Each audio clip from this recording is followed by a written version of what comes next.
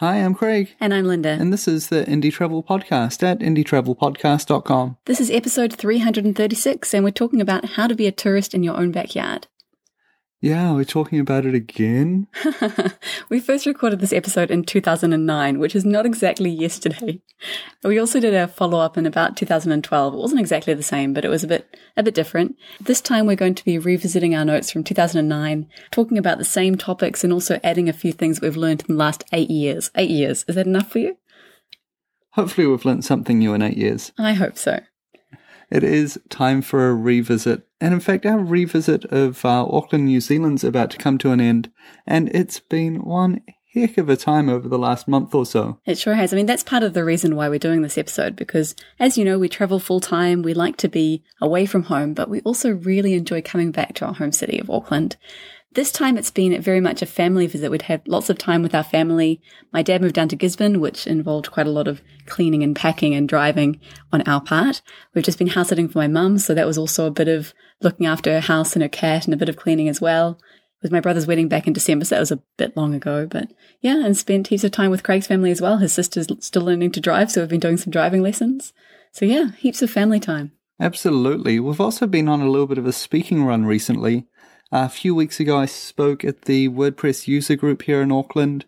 Then last week, we spoke at TravCom, Travel Communicators Meetup, also in Auckland.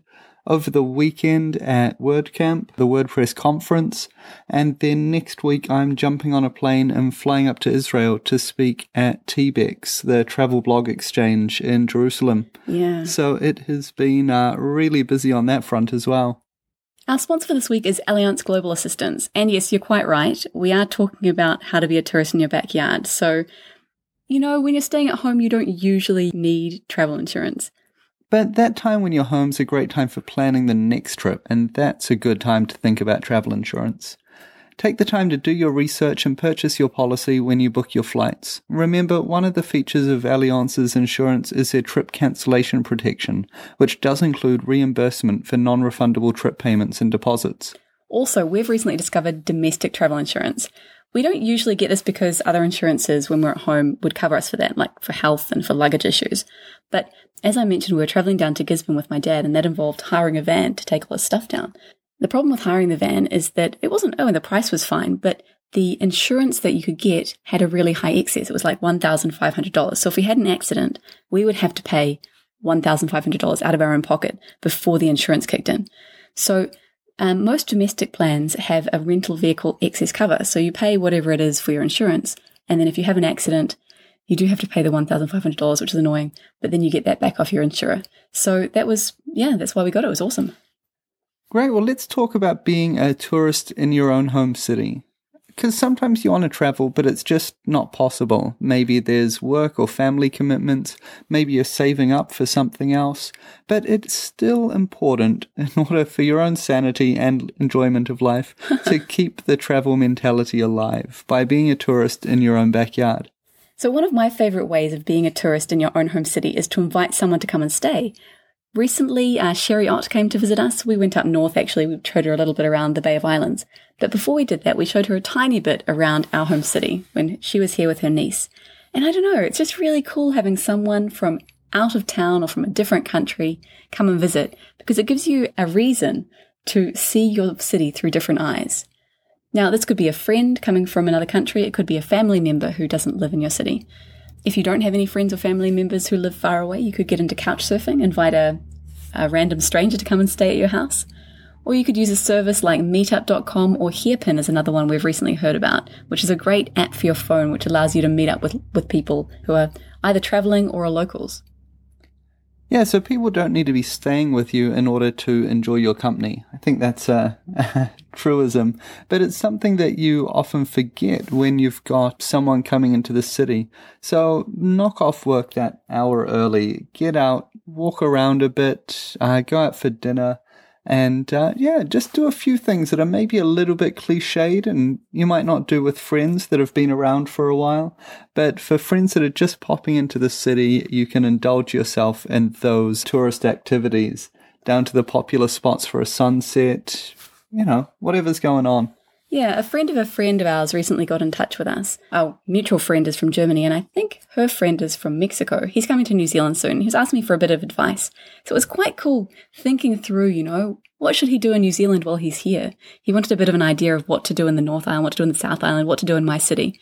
It looks like we won't be able to meet up for a drink while he's here, but it was still just a nice little exercise of thinking, what would a tourist do here? What could I do if I was a tourist here? The second step is to take a camera, whether you are with a friend or someone visiting, or whether you're going alone. I mean, a lot of people always have their phone in their pocket. I'm definitely one of those people. But if you have a fancy camera that you use for special occasions, on a time that you're going out, take the nice camera and look for the shot. Look for that new angle, that fresh way of looking at the stuff you might see on your commute every day. Yeah, make an effort to notice things. I find that really interesting when I'm traveling and I come back to Auckland. I always notice new things, especially in the city. There's some really nice buildings that I didn't appreciate before I started traveling. So try walking into your city as if you were a tourist, looking with those fresh eyes, looking through the lens of a camera to see what you can see. It might help to set a number of shots that you'd like to take, or set yourself a list. Okay, I want to get a shot of this and this and this. And I find it really helpful to publish on Instagram. So if you say, right, I'm going to publish one photo every day of my own city, that can be quite a fun way to look at the city through a different eye. Professional photographers do literally make a shot list of venues or locations that they're going to. And yeah, Linda kind of alluded to, that can be a really useful tool. And so some of the shots that people might be looking for when they're out and about is famous places and sites around the city, something detailed, a little slice of life, a couple of portraits. So that could be an interesting challenge to get you away from your safety zone in terms of photography. And by trying to look at it through another person's eyes or through a mediated final product, you are forced to look at your city in a different way. Another thing you can do to see your city through different eyes, or to enjoy it as if you were a tourist, is to get a tourist brochure and an events brochure. We were actually talking about this last night. We were at a friend's house and he pulled out one of these events magazines of everything that was happening in Auckland in March. And when we came back to Auckland back in December, I'd found one of these sitting on the dining room table or something, and I flicked through it, and it was awesome because there were so many events going on that I might not have known about. So I took out my diary and I wrote down a whole bunch of them, and we did maybe a third of them. We did some things and not everything. So that's one thing to do. If you really want to see your city through different eyes, go to some events that you wouldn't necessarily have gone to. Go to the big festivals, go to the small festivals. But also go to the crazy touristy things that Craig mentioned earlier. If you have a tourist brochure and you see the top 10 things to do in your city, go and do those top 10 things. Maybe you've done them all before. Maybe you've never done them before. That seems to be increasingly common, doesn't it? You've never done the top 10 things. That's right. Well, I think there's a bit of cynicism because you know it so well and you're like, oh, why would I go and do that when, I've seen it from the outside a million times, or someone else went 5 years ago. And so it's kind of about pushing past that, having your own take and telling your own stories. Yeah. In Auckland, we have one of those hop-on, hop-off buses, and it says, see the big 14 attractions. I'm sure it used to be 18, but I recently checked, it was definitely 14. I'm not sure what the 14 are. I know that we went to one of them today. One of them is St. Heliers, and we walked along and had a pie. So I felt good about that. I didn't feel like I was being a tourist, but I did do something touristy today. Nice. So the cliched meal in the cliched place. Yeah. Nice. But I think these hop-on, hop-off bus tours can be quite a fun way to see your city. Remember that time when we were in Scotland? We were in Scotland with Craig's parents, and they are from Scotland, and they hadn't been back for a while. They said, come on, let's do the tourist bus. And it was hilarious because in addition to all the tourist stories that you get, like on your left, you'll see this building that was built in this year. Craig's dad was telling stories about the times that he used to jump off the railway bridges onto the back of trains and all of the things he got up to as a kid. And, around that corner, I used to do this. And that was really awesome. Yeah, it was great fun. It was like a little family history as we rolled through with the aunts and uncles and my parents. Yeah, absolutely hilarious. I mentioned having your own stories of these famous places before, and a way of telling that might be to create a blog. Might be on Facebook, might be an actual blog itself, but make sure to tell your stories, and in that way you're inviting other people into your experience. Now, your story might be, this is an overhyped piece of rubbish. Unfortunately, that's true of a certain percentage of tourist attractions all over the world. Yeah. And your story might be about, hey, this is actually fun. This is actually something that's valuable for local people to do. But I certainly feel I process things a lot better if I can, verbalize a story or write a story after I've been somewhere. One little trick I was just thinking of that might be helpful, if you're wanting to feel like you're having a holiday, if you're wanting to feel like you're getting away and traveling, but you really have to stay home, you could look into house sitting or couch surfing or staying with a friend in another part of the city. So get away from your house, because your house has all of its associations. Or even you could stay in a hostel or a hotel if you wanted to, but if you're looking for a cheap way to have a holiday in your own city, look at alternative accommodation options. We recently saw a completely different view of our city because we were house sitting over Christmas and New Year's in Mangere Bridge, and we've talked about this in previous episodes. But it was great, we were there for kind of 2.5, 3 weeks, and every day we went for a walk, sometimes up the mountain, sometimes along the side of the water. It was a side of the city that we'd never seen before. So next up is to make use of public transport. If you're like us, and if you're in a city like Auckland, it's very much a driving city. Everywhere is car. And so using public transport can be an adventure in itself. But, even if you do catch the train or a bus every day as your commute, you can still make it exciting by taking other routes. Or you might flip that on its head, and instead of using public transport, hire a car and go to the places that you'd otherwise be unable to get to. Yeah, one trick for finding a new location is just to get a map of the city, close your eyes and point at it, and if it's somewhere you've never been, make that your destination for your day. Yeah, buy a ticket, hop on that bus and wander around, check out the neighborhood. How's it different? How's it the same? Just check it out. Yeah, take photos and blog about it afterwards. Like Craig was saying, even if you just put a post on Facebook or send 3 tweets, it's just saying something about what you experienced. If you're interested, if you have time, it might be worth doing a bit of research about your destination. Maybe they have a market or some other attraction that's at a certain time or on a certain day.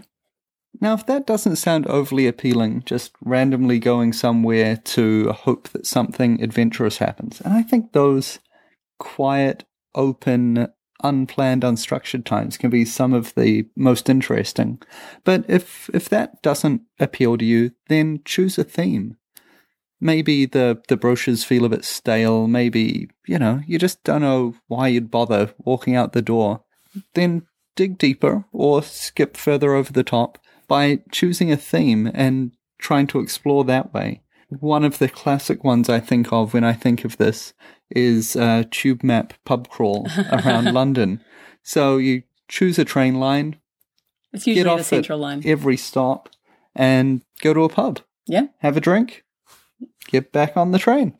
That's a really quick way to get drunk. I would highly recommend small drinks, half pints, if you do that. But if you aren't in a city like London, you could choose a topic, I don't know, like visit every park in a certain area, visit every cafe, visit every winery. Now, that's one that I can definitely get on board with. You could visit every children's playground and go down the slide.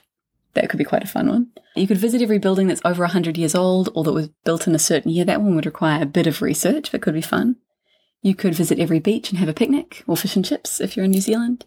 Yeah, so there are lots of things you can do around that idea of something that's interesting to you and then kind of checking them off. In a similar way to collecting those experiences, you could collect things. Yeah, collecting something is similar to the theme, but it's a little bit more refined. Instead of choosing things to do, you're choosing things to find. There might be things you can pick up and keep or things you can take a photo of. And once you've chosen your topic, you can head out and start collecting. We were in Vienna, Austria once, and we had a bad experience with a storm slowing down lines, and we missed our flight. First flight we had missed, possibly ever, but certainly one of the ones that sticks out in my mind. It was very depressing and very expensive. So the next day, we couldn't get a flight until the same time the next day, went back into the city, and we really just didn't feel like doing anything. You know, there was nothing there that we thought could make us happy. We'd seen all of the top 10 things that we wanted about, and we were feeling a bit bitter about being overspent and underexcited about being in the city. So what we decided to do was head out and begin collecting photos of stencil art. So, you know, the street art paintings, they're spray painted onto walls. There's normally a stencil that's created beforehand, and then it's just a quick spray and gone. And so that's what we started to do. Yeah, we chose stencil art. I don't know why we chose stencil art instead of just plain street art. But I think it was in vogue at the time. Yeah, it just focused us a little bit. Instead of just looking for any kind of street art, we were just looking for stencils. And yeah, it was awesome. We saw a side of Vienna that we'd never seen before. We'd seen a lot of the stencils before because we had walked down some of the streets, but by no means all of them. And yeah, we chose to go down streets that we wouldn't have normally gone down in search of the elusive spray-painted cat or something. It was awesome. And the best thing about it was that we turned a negative experience into a positive memory. You know, we could have just done nothing. We could have just stayed back in our hotel room and moped, but instead we chose to go and collect something. And yeah, it's one of my favorite memories of Vienna now. Yeah, it's old school Pokemon, eh? Old school. So what's something that your town might have that you've not thought about looking for? You could collect photos of posters, street signs, signs of stick figures in peril. That's a good phase as well. Yeah, you know that, I don't know if that ever made it onto Instagram. It was a blog and you could submit photos of stick figures that were in danger, and then you provided it with a caption. And some of them were absolutely hilarious, and I think it would make a really, really great Instagram account, but I haven't seen it. Huh. I'll have to look it up. Maybe we should start it. Yeah. Or you could collect physical items, leaves, steal sugar sachets from different cafes, postcards from around the place. Whatever you'd like. Linda, you've got a list here of ideas of things to collect. You want to roll that? So some of my ideas were street art, road signs, interesting letterboxes or fences or front doors or windows, flowers, photos of trees. We have some really awesome trees here in Auckland. Collection ideas, you could have sugar sachets, beer mats, admission tickets for all the amazing events you go to. Yeah, heaps of things you can do. And if you want to get a little bit more organized than that yet again, and a little bit more technical, there's geocaching. And geocaching is pretty fun, especially on a day that you are, wanting to see something different in the city and you just don't know where to go to get that. Then geocaching is super powerful. So why don't you explain a little bit about what geocaching is and how it works? So geocaching is a worldwide hide-and-seek game. So the easiest way to play is to download the app for your phone. It's pretty low cost, I think about $5 or $10 to get the geocaching app, and you create an account. And all around you will be hidden boxes that people have stored around the place, maybe buried somewhere, maybe in behind a blank space on a wall, all sorts of places that these things are put. And so you can find these caches on your map, and then you follow the GPS to get to that physical location. Yeah, and pull out this container. It could be anything as small as a matchbox. Like an old matchbox. Yeah, I was going to say an old roll of film canister. Oh yeah. Or it could be something like a lunchbox in size. And so in there there'll be a little logbook, so you can note that you went there. And sometimes there's toys and things like that, and you can take something and leave something, and keep that going. Yeah, we're really big fans of geocaching. We haven't done it a lot recently, and we haven't actually done it in Auckland recently. But before we started traveling, so 12, 13, 14 years ago, we used to do it using a GPS device. It was before smartphones. And it's so much easier using a smartphone, my goodness. But please remember to take a pen. We went geocaching with some couchsurfing friends of ours in Dusseldorf a few years ago. And it was one of these complicated caches where instead of just following the arrow to a certain point, you had to solve a whole bunch of clues in order to get the final coordinates. We got to the final coordinates. Turns out they were wrong, so we had to look up on the app to find out what they actually were. And then got there, found the cache, didn't have a pen to record the fact that we'd made it. And went between the four of us. None of us had a pen, none of us had an eyeliner, none of us had anything we could use as a pen. So, yeah. We had to make our mark in blood. I don't think that actually happened. But yeah, you could even try doing Pokemon Go. Have you done Pokemon Go, Craig?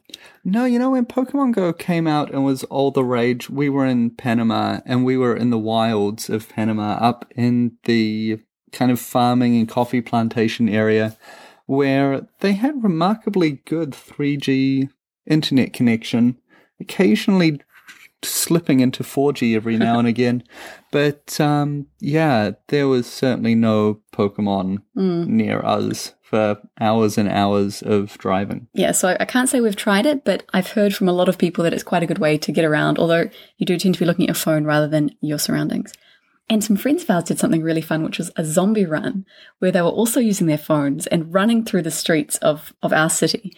And on their phone, they could see if a zombie would appear around the next corner. And it sounds really fun. Yeah, different way to see things. Really early augmented reality games. Yeah. Outrun the zombie. Yeah. So cool. So there's a lot of different angles that you can find around your city and in the same places that you are day to day. But in fact, one of my favorite ways to explore our own city is to do a day trip that goes a little bit out, or to do an overnight trip somewhere. So the long weekend that's just a little bit away from exactly where you are, but still in your own backyard. Yeah, so some of our favourite ones are visiting one of the islands. We're lucky enough to live in a city that has lots of islands, Rangitoto Island, Waiheke Island. There are a whole bunch of them we can go to either by ferry or by boat. And yeah, just either camp overnight or do a hike, something like that. We also have 4 winery regions within reach of our city. So we can go north to Matakana, that's about an hour and a half. We can go down to Kumeu, we can go south to Clevedon, and we can go across to Waiheke Island, which I mentioned earlier, which is a really fun day out and a good way to see a different side of the city. And because wineries are often out in a semi-rural area, there's often farmers markets associated with that. And so combining real farmers markets with winery visits is really fun. You can also have a look around for any small towns that are near you and go and visit one that you've never seen before, even if you just go to a cafe and see what there is to do there. Yeah, and I think the thing about that for me is it doesn't need to be super exciting. Mm-hmm. It just needs to be different. Yeah. It just needs to be something that's out of the ordinary, something that, allows that fresh perspective and out of the same old of get up, go to work, maybe spend some time with friends or family, go to sleep. Yeah. It's about breaking that rhythm and doing something in such a way that, you come back and perceive the city differently. Yeah. Because a lot of travel is about the cool things you see, but it's also about how those experiences change you. Mm-hmm. Definitely. Yeah, so we've been lucky enough to do quite a few weekend trips recently. We've been up north to Russell and Kerikeri. We've been down south to Gisborne, also to Napier, also to Tauranga, Papamoa. And we've done quite a lot of these trips and we've visited people. And if you're doing those sort of things quite often, one thing to do would be to visit the top tourist attraction. So when we were in Gisborne, we went and saw the clock tower that was really famous. When we were in Papamoa, we drove along to Mount Maunganui and went for a walk up the mount. And yeah, it just adds a different element to these trips. Instead of just going somewhere to visit someone, go and do the top tourist attraction or do the thing that all the tourists do. Take a photo, Instagram it, blog about it, and yeah, you experience something slightly different. Sure, that's been some ways to explore your own city or your own backyard like a tourist to help you keep that travel mindset alive while you're not immediately planning the next trip. So go out, do it. Let us know how you go. Choose a technique. Choose something completely different. And let us know what you have done by email, info@indietravelpodcast.com, or on Facebook, Instagram, or Twitter @indietravel. Also, you can visit indietravelpodcast.com and leave a note at the show notes. We'd like to say thanks to our sponsor for this episode, Allianz Global Assistance. As you know, we think that New Zealand is a wonderful country, and we think you should visit. In fact, we know you should visit. And when you do visit, we highly recommend that you get travel insurance. Yeah, you just never know what's going to happen. In Auckland over the last 5 days, we've had crazy amounts of rain. We've had over a month's worth of rain within a 10-hour period, and then it just kept on coming. And so areas that are normally completely safe got flooded. people lost things. And if you were out in that area, you could have lost days off your trip or lost your luggage.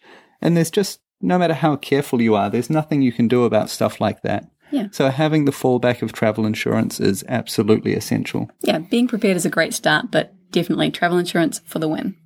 If you're in the States, check out Allianz's website, allianztravelinsurance.com, or just do a search for Allianz Global Assistance and your country name to find your local site. So next up for us, at the end of this week, we're going to a friend's wedding, and then I jump on a plane and head out to Jerusalem. I'm going to be there for TBEX. I'll be speaking at that conference, and then coming back down for a last few frantic days in Auckland before we go to the South Island. Yep, we're going to be spending some time in Christchurch for a family visit. Then we're going to do the Milford Track, which we are ridiculously excited about. I just really hope that this rain, this weather we've been having, doesn't cause problems for the track, because it's notoriously wet, and yeah, we don't want it to be rained out. So definitely not. And then after that it's upwards to Europe for the summer, so we'll have more details about that as things firm up. But we'll jump through Aussie and through Asia and back up to Europe. So Europe, please plan on an early summer. That'd be great, because we've had a bit too much rain in this southern hemisphere summer. Well, that's us for this week. Until next time, travel well.